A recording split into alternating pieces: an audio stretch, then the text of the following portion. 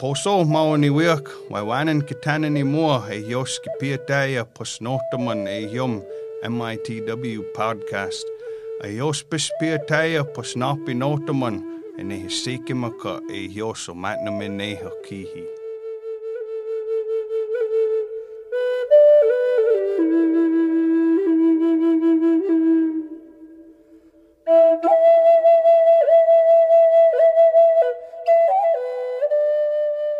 Welcome to the Menominee Indian Tribe of Wisconsin podcast. I'm your host, Sheena Wapus. On this episode, I am joined by Vaughn Bowles, Public Information Officer for the Menominee Indian Tribe of Wisconsin. I would like to remind everyone you request you send in your COVID-19 related questions to us at podcast@mitw.org. Welcome, Vaughn. Thanks, Sheena. Happy Friday. Happy Friday, yeah. So, this week, it was announced, save the date, for a traditional powwow that will take place in September, correct? Correct. Okay. And is this replacing the contest powwow that usually takes place in August? Right now, there isn't any plans for the contest powwow that's usually in August, but there will be the traditional one in September. So, yes, as far as I know, it will be replacing it right now. But that is subject to change, so keep your eyes posted. What was kind of the thought process behind why they decided to go with the traditional versus the contest? To be honest, I actually wasn't involved in that decision-making process, but I know that one of the things that we've talked about in the IC team is that it's important for people to stay connected with a lot of their traditional practices and stuff like that. And so even though we couldn't do a contest, powwows have been a big discussion. Things like the water walk was a large discussion, and some of the traditional practices. We've tried to make it possible for individuals in the community to participate in those activities, despite the restrictions and stuff that have been in place. So that's probably why they wanted to do at least the traditional powwow and stuff this fall. Okay. So now that things are kind of changing, quote unquote, going back to normal, what kind of metrics or indicators is the tribe looking at in order to fully reopen?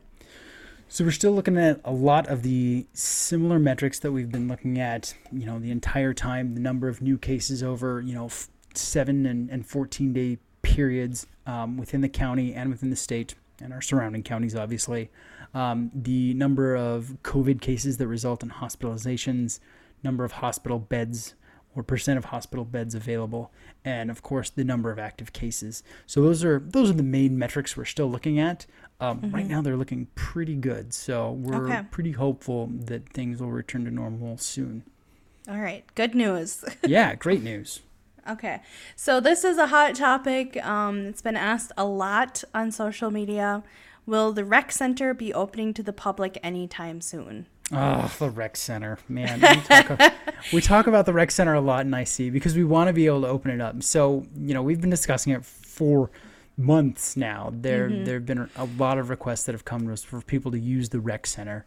And so, we really want to open it, but we know that, if you gather a large number of people in an enclosed space, that can still be problematic. Outdoor activities are still great. What I would say, though, is if we want the rec center to open up, we would encourage as many people to get vaccinated as soon as possible so we can safely up and use it and engage in indoor activities again on a regular basis. The CDC has already said that, people that are fully vaccinated can return to indoor activities, and so we just like to encourage that within the community, and then we can feel a lot better about opening that up, and there's still some hesitation on IC. So if you want it open, encourage friends and family members that aren't vaccinated to get vaccinated right now. And is it just kind of the nature of the fact that people are working out? Is that why it's kind of more risky? Well, there is that. There's a lot more, exhalation if, someone's on a treadmill and breathing hard and stuff like that. One of the main concerns and considerations is how well it's cleaned afterwards. Yeah. Some people aren't always great about, cleaning off their exercise equipment, let alone, wiping down an entire room afterwards. So that's part of why, we've shied away from opening the rec center back up. I gotcha. Yeah. Okay, so will there be another payment to tribal members sometime soon? Tribal administration hasn't indicated right now that there's going to be another stimulus payment from the tribe. Okay. It doesn't mean that there won't be another federal one. Okay. I know last week we talked about the changes to the child tax income credit and stuff, and how that kind of will become like a monthly Sure. thing starting in July. But as far as I know, no new stimulus checks on the way. Okay. So how is the tribe progressing with vaccinations? Do you have updated statistics you want to share with us about community vaccinations? Yeah, you bet. So far, our community tribal vaccination programs have distributed 6,803 vaccinations. There have been 3,532 first shot Modernas and 3,158 second shot Modernas. We've given out 15 Johnson & Johnson vaccines. Those are the one shots.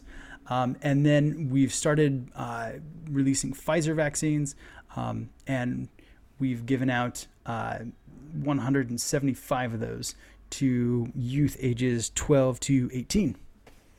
Okay.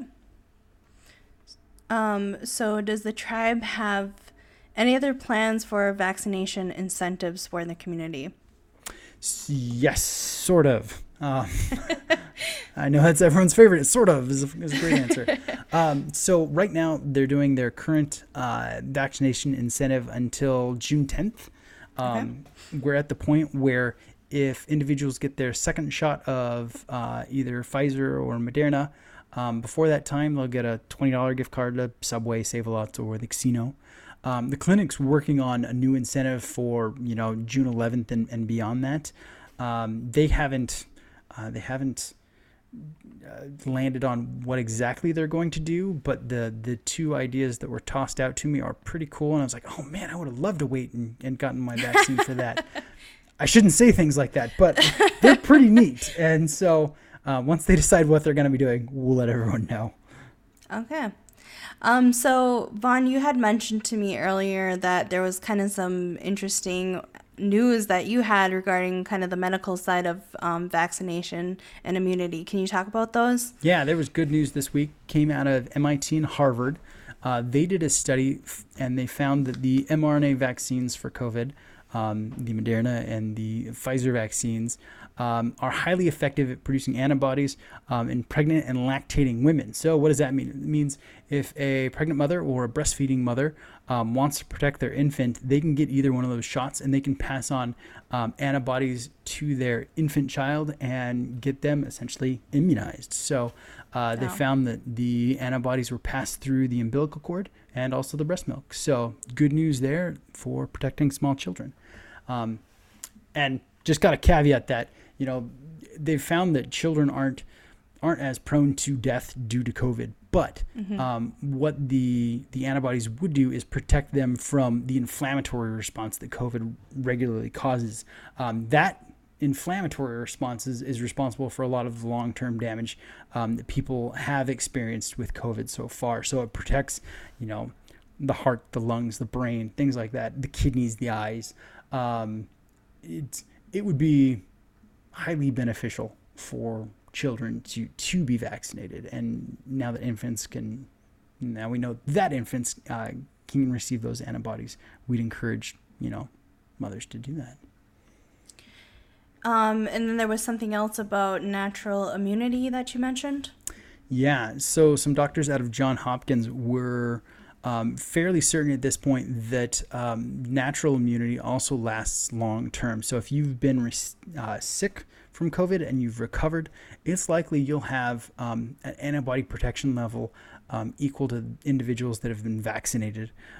If we wanted to look at it, we've vaccinated roughly 3,200 people in the community. And we've had another 800 or so who have had COVID.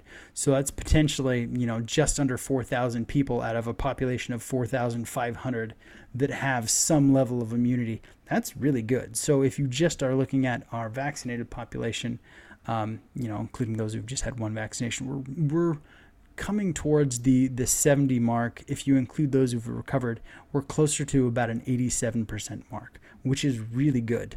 That said, don't go crazy yet. Shawano, Langlade, O'Connell County are all around the 40% mark for their vaccinated levels. They also have higher populations. So we still recommend caution, but we're getting where we need to be, which is exciting. That's really great news. Yeah. So did you have any other final message to people before the holiday weekend? You know what? Enjoy the holiday weekend. Go out, enjoy time with family, be outside, be safe. And I hope everyone has a great time. Thank you, Vaughn. You bet. Thanks for having me back. Waiwanan for listening to the Menominee Indian Tribe of Wisconsin podcast. You can find us on Apple Podcasts, Spotify, and Stitcher. You can also listen to the podcast on menominee-nsn.gov under the Community tab. Keep up to date by following us on Facebook at MITW Podcasts. I do weekly updates with Vaughn. I do welcome any community questions you have regarding COVID-19, so please send those to us via email at podcast@mitw.org.